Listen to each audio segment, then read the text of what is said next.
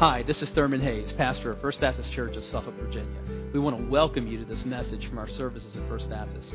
We are a congregation that is seeking to touch lives through the life-changing power of the gospel. I pray that you'll encounter Christ and His power and love even now as you listen.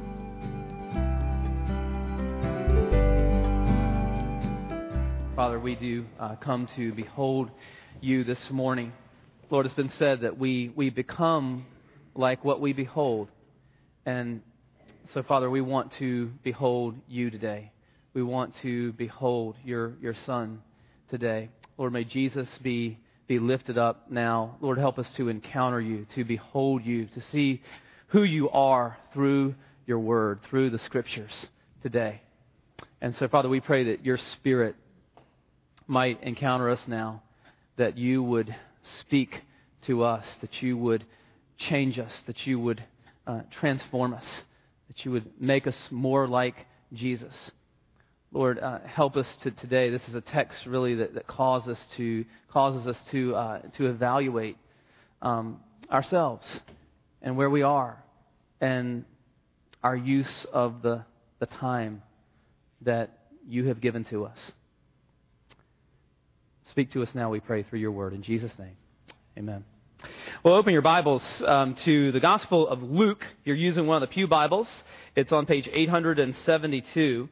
And we're continuing today in our series on parables in the Gospel of Luke. It's called Where Are You in This Story? The parables are stories that Jesus tells, and we're in each one of these stories. They're for us. So we're not just observers. We're not just on the sidelines.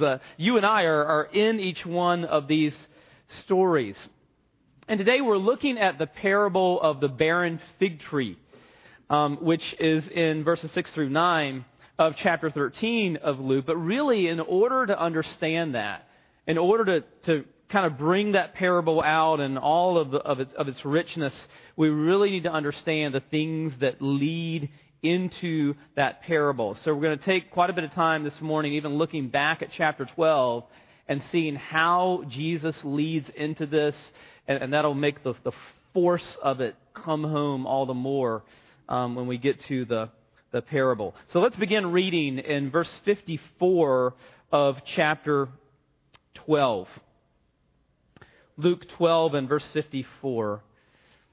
Jesus is speaking here, and it says, He also said to the crowds, "When you see a cloud rising in the west, you say at once, a shower is coming.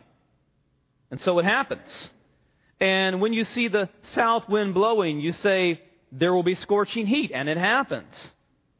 You hypocrites, you know how to interpret the appearance of earth and sky. But why do you not know how to interpret the present time? And why do you not judge for yourselves what is right? As you go with your accuser before the magistrate, make an effort to settle with him on the way, lest he drag you to the judge, and the judge hand you over to the officer, and the officer put you in prison. I tell you, you will never get out until you've paid the very last penny." There were some present at that very time who told him about the Galileans whose blood Pilate had mingled with their sacrifices. And he answered them, "Do you think that these Galileans were worse sinners than all the other Galileans because they suffered in this way? No, I tell you, but unless you repent, you will all likewise perish. Or those 18 on whom the tower in Siloam fell and killed them, do you think that they were worse offenders than all the others who lived in Jerusalem? No, I tell you, but unless you repent, you will all likewise perish." And he told them this parable. A man had a fig tree planted in his vineyard, and he came seeking fruit on it and found none. And he said to the vine dresser, "Look, for 3 years now I've come seeking fruit on this fig tree, and I find none. Cut it down. Why should it use up the ground?" And he answered him, "Sir, let it alone this year also, until I dig around it and put on manure. Then if it should bear fruit next year, well and good. But if not, you can cut it down." Interpreting the times. The sky couldn't have been any bluer or the sun any brighter on that September day. There was just a hint of coolness in the air, one of those first wonderful hints of the fall to come. And from all along the East Coast, it was just a gorgeous, picture-perfect day. We went about our Tuesday morning routines. The people who worked in the Twin Towers in New York and at the Pentagon did the same. They got up, showered, got ready. They took dogs for walks. They got coffee. They kissed children and spouses goodbye. They got to work. They checked in with colleagues, and many of them sat down in front of computer screens to check on morning emails. And then death came. It came bolting right out of that beautiful blue sky. Just right out of the blue. And the rest of us gathered around TV sets, feeling as if we've just been punched in the gut, just utterly horrified at what we saw taking place. We saw burning people jumping out of the Twin Towers, and then we saw the Twin Towers themselves collapse, just pancaking down story after story into a heap of debris and ash. We saw that cloud of ash chasing people who were running through the corridors of Manhattan. We saw the Pentagon, the symbol of our nation's military might, smoldering, burning, with a gaping wound in its side. And in the weeks that followed, in conversations, we tried to make sense of it all. Well, something like that was happening. Something like what was happening in our nation in the days after 9/11 was happening in Jerusalem as this takes place.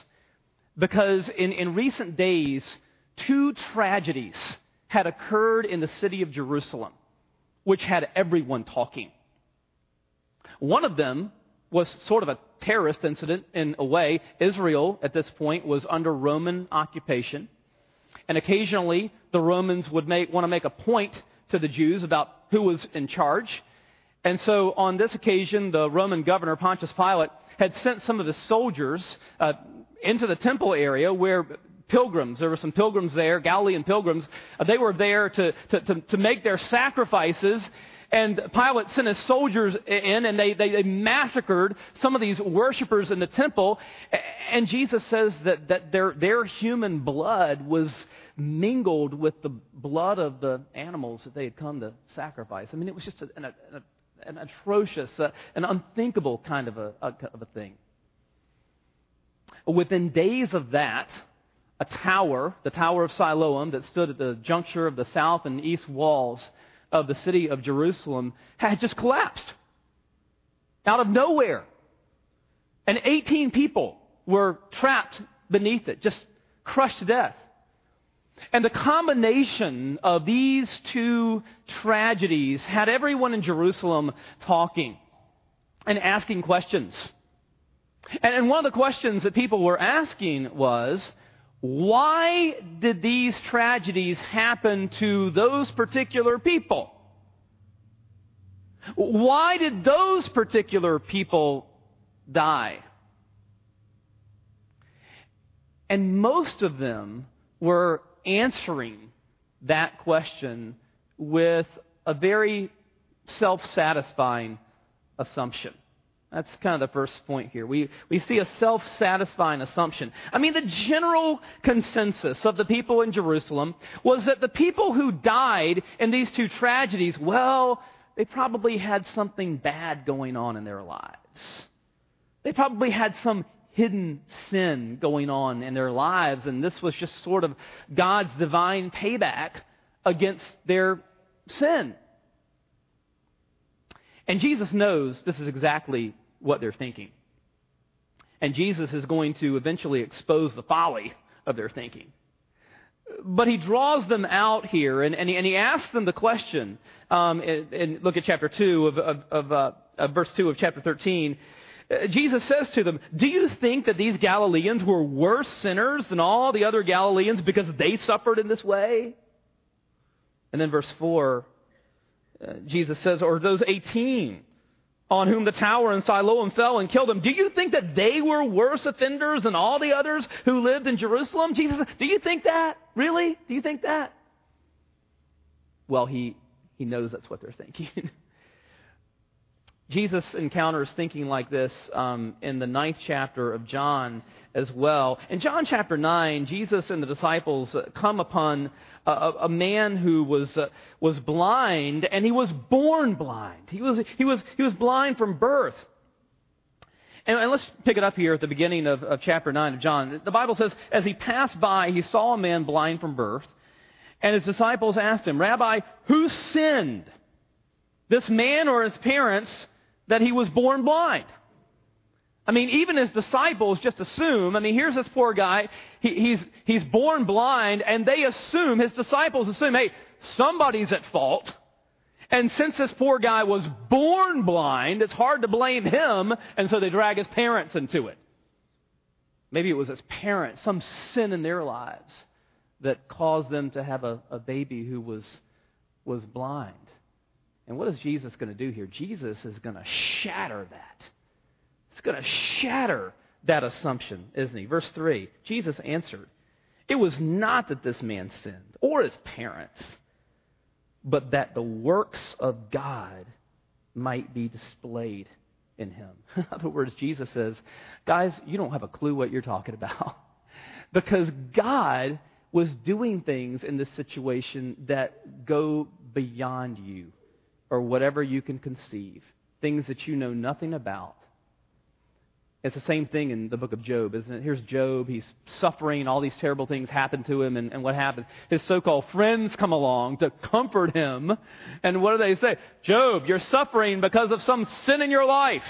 Confess up, something's going on with you. That's why you're suffering this way. And what did God say?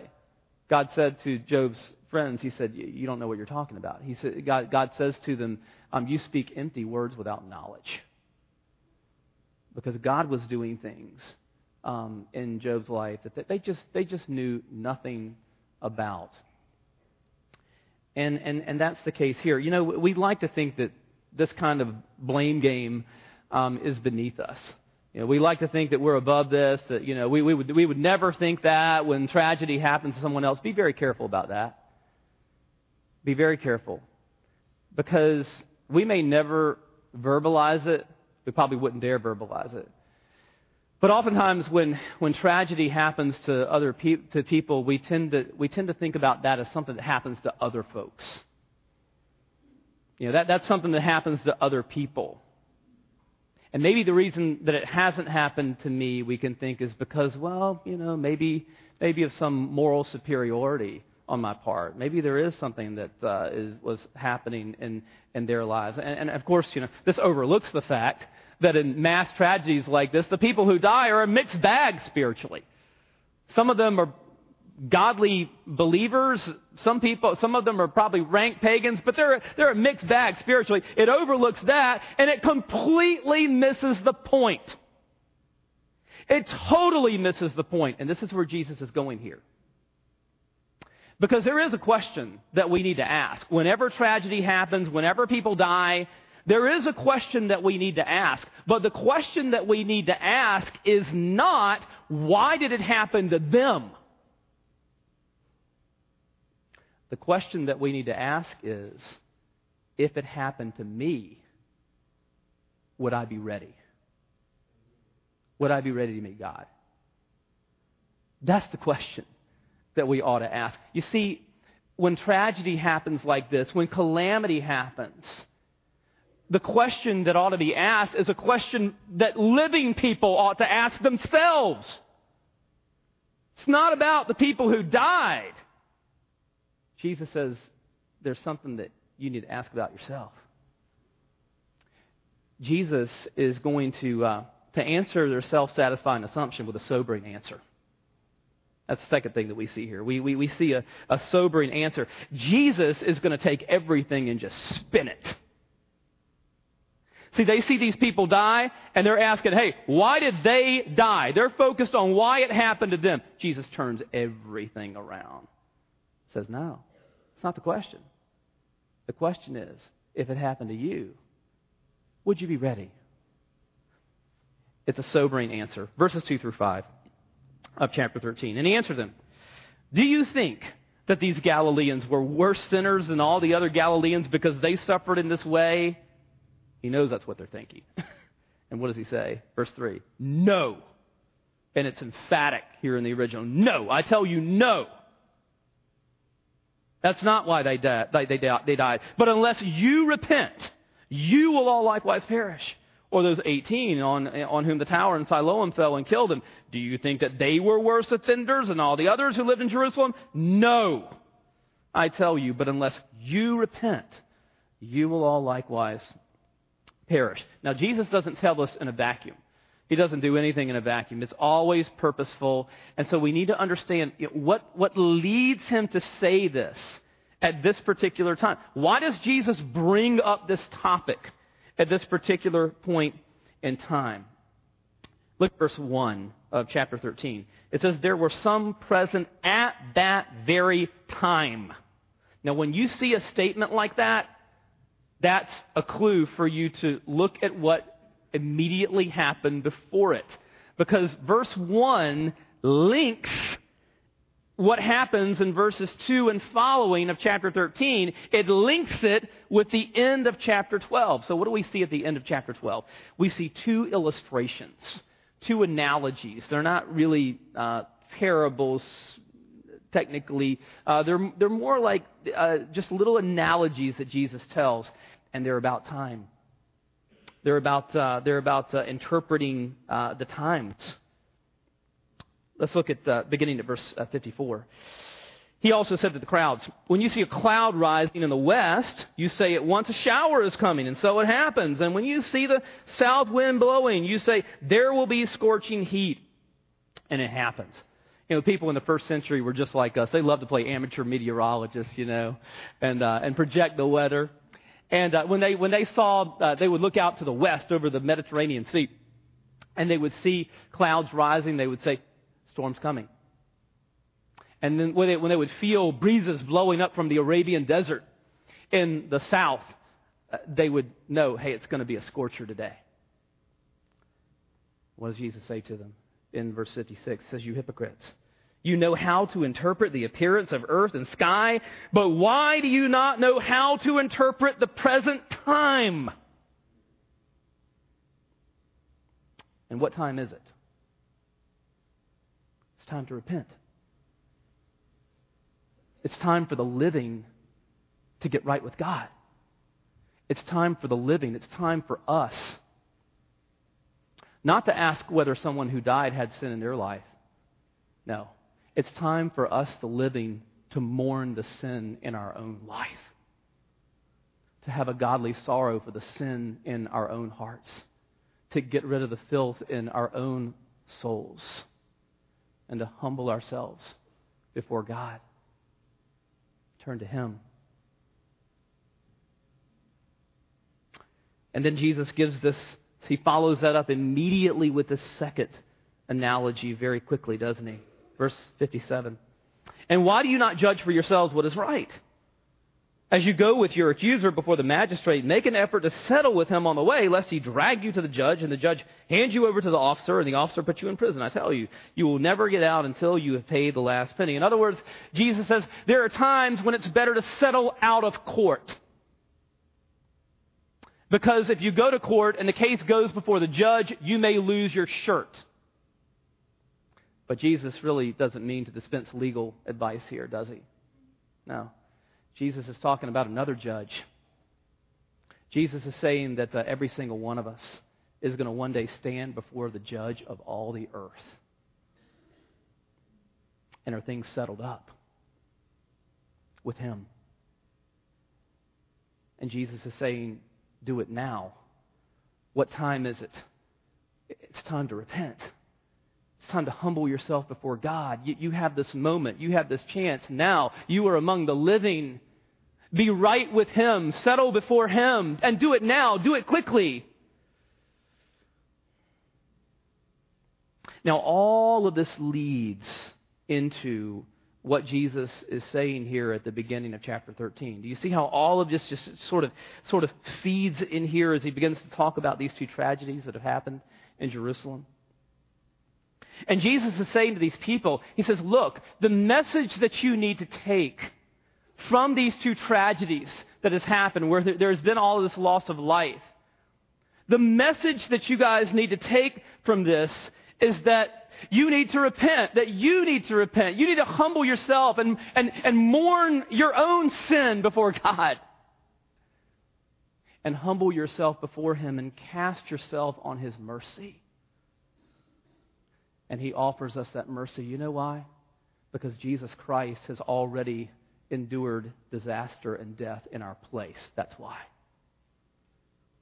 Because the suffering servant, Jesus, has already gone before us, and suffering has done its worst to Him. Suffering and death has done its worst to Jesus already on the cross. But what did He do? He triumphed over it. And because of that, when we stand before the judge of all the earth, that judge has become our Savior. It's all because of the gospel. And so things can be right. You know, things can be settled. But do it now. Do it now. Now we come to this parable of the barren fig tree. And Jesus is going to tie all of this together in this parable. Let's look at it beginning in verse 9 of chapter 13, verse 6 of chapter 13. And He told them this parable. A man had a fig tree planted in his vineyard, and he came seeking fruit on it and found none. And he said to the vine dresser, look, for 3 years now I've come seeking fruit on this fig tree, and I find none. Cut it down. Why should it use up the ground? And he answered him, Sir, let it alone this year also, until I dig around it and put on manure. And then, if it should bear fruit next year, well and good. But if not, cut it down. You know, this farmer is kind of like, he's like one of those faithful Chicago Cubs fans who flock to Wrigley Field every year. And they get to September and it's been another losing season, and what do they say? Wait till next year. Wait till next year.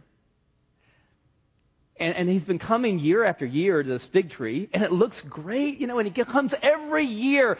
He's excited. He's expecting to find fruit on it. And every single year he comes, and it's barren. It's just nothing. And finally, he gets tired of saying, wait till next year. And so he says to his vine dresser, look, this tree is just eating up space. It's useless. Chop it down.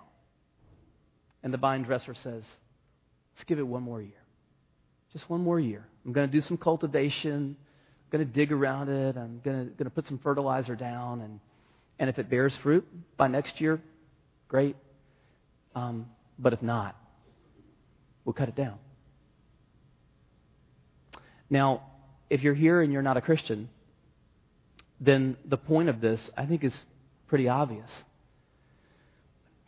God has been patient with you.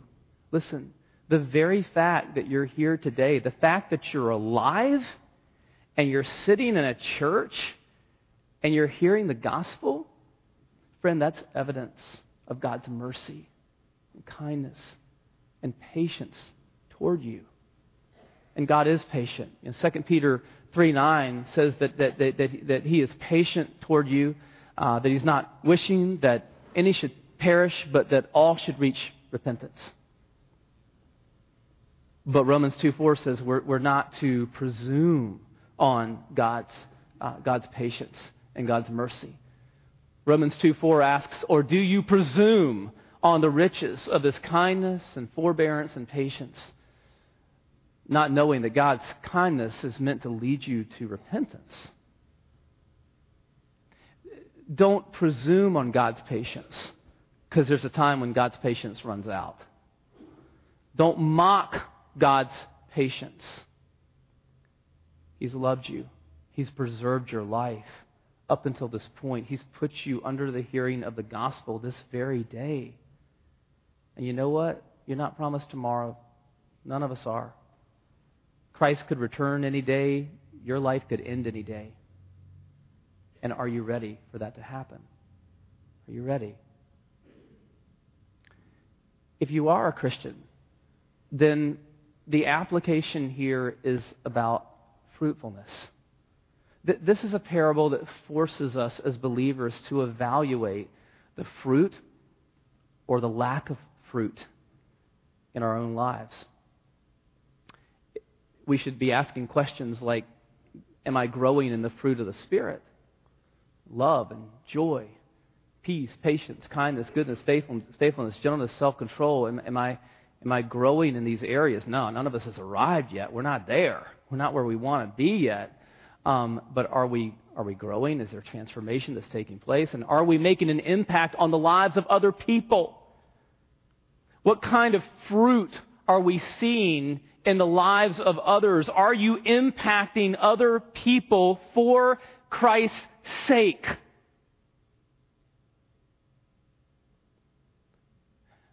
In 1904, William Borden graduated from high school in Chicago. And he was heir to the Borden Dairy estate, which he was already wealthy beyond imagination, even as a kid. For his high school graduation present, his parents sent him on a trip around the world. But on that trip, he went on it as a tourist.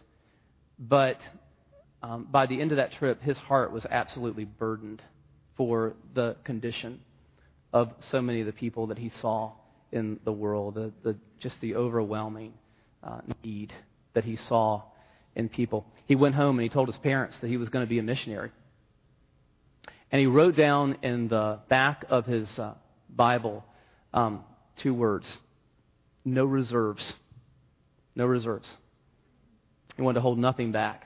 He went on to Yale as an undergraduate. He started a prayer and Bible study group at Yale that really kind of morphed into a movement of small groups, to the point that by the time Borden finished at Yale, about 1,000 of the 1,300 students at the time at Yale were involved in these groups. It was a campus-wide revival. And after that, he wrote down in his Bible, no retreat. No retreat. He immediately left to enroll in seminary, and right after seminary went to Egypt to study Arabic because of his heart to reach Muslims for Christ. And it was there in Egypt that he died of spinal meningitis at the age of just 25. But before Borden died, he'd written 2 more words in the back of his Bible. Under no reserve and no retreat, he'd written the 2 words, no regrets. No regrets. You know, this afternoon we're going to see teams, we're going to see players that are going to go all out because they don't want to one day look back with regret and say, I didn't give my all in the biggest game. They'll give their all today. No tomorrows. And so they'll hold nothing back. Nothing back. They'll leave it all on the field. And they'll do that for a trophy that's going to one day perish, fade away. Paul says that what we're involved in here, in this one short life that each of us gets, is far more significant. And the trophy that we're going for is far more significant. It never fades away, never perishes. And what we do in life, what we do in this life, in this one brief life that we have, it's going to echo in eternity. And it's only what we do for Christ that's going to last. What if your life were to end today?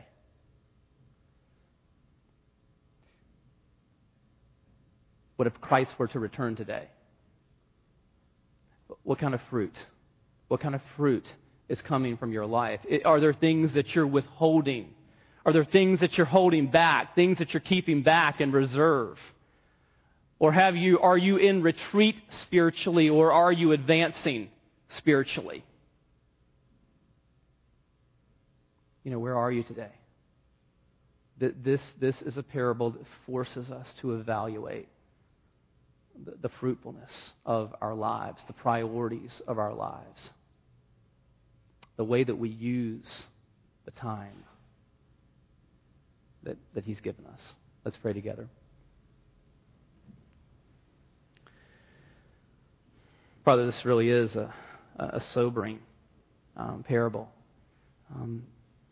It's But we need that, Lord. We need to really be confronted with the way that we're using the life that you've given us. Lord, this parable really, it challenges us to evaluate our priorities, to evaluate our growth in the fruit of the Spirit, to evaluate and to ask, are we making an impact for Christ's sake on the lives of others? Lord,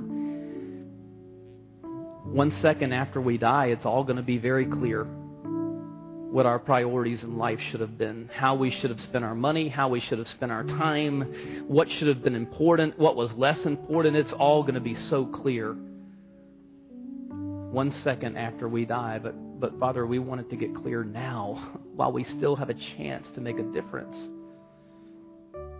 Only one life will soon be passed, but it's only what's done for you that will last. Lord, we pray for fruit to come from our lives, Lord. We pray that we would hold nothing back, that we would just lay ourselves before you as living sacrifices, that our lives would be maxed out and spent for your glory, for Christ and his kingdom. As we just continue to pray, if you're here today and you're not certain of your salvation, listen. The Bible says now is the time. This is your day. You're not here by accident. Turn to Christ and turn to him now. Say, Lord, I acknowledge I'm a sinner. I can't save myself. I believe that Jesus died on the cross for my sins, that he rose from the dead. And right now, I turn from trying to live life my own way, and I turn to you. And Lord Jesus, I trust you. I welcome you into my life. Thank you. Thank you for dying for me. I believe that you rose, and I receive you now as my Savior, my King. Others of you, as believers, what's God saying to you today? What he needs to surrender to him today? What are you holding back? Maybe you're here today and God's dealing with you about the issue of church membership. And you say, I want to come. I want to be a part of this church family. We want to invite you to come today. If you're here and God's dealing with you about trusting in Christ, we want to invite you to come. If you've got a need in your life, you come. Come pray at the altar. Come pray with someone. Heavenly Father, we give you now this time of invitation. Lord, would you work in our hearts? Lord, would this be a time of surrendering all to you? We ask it in the name of our blessed Savior, Jesus Christ. Amen. Let's stand together as we sing.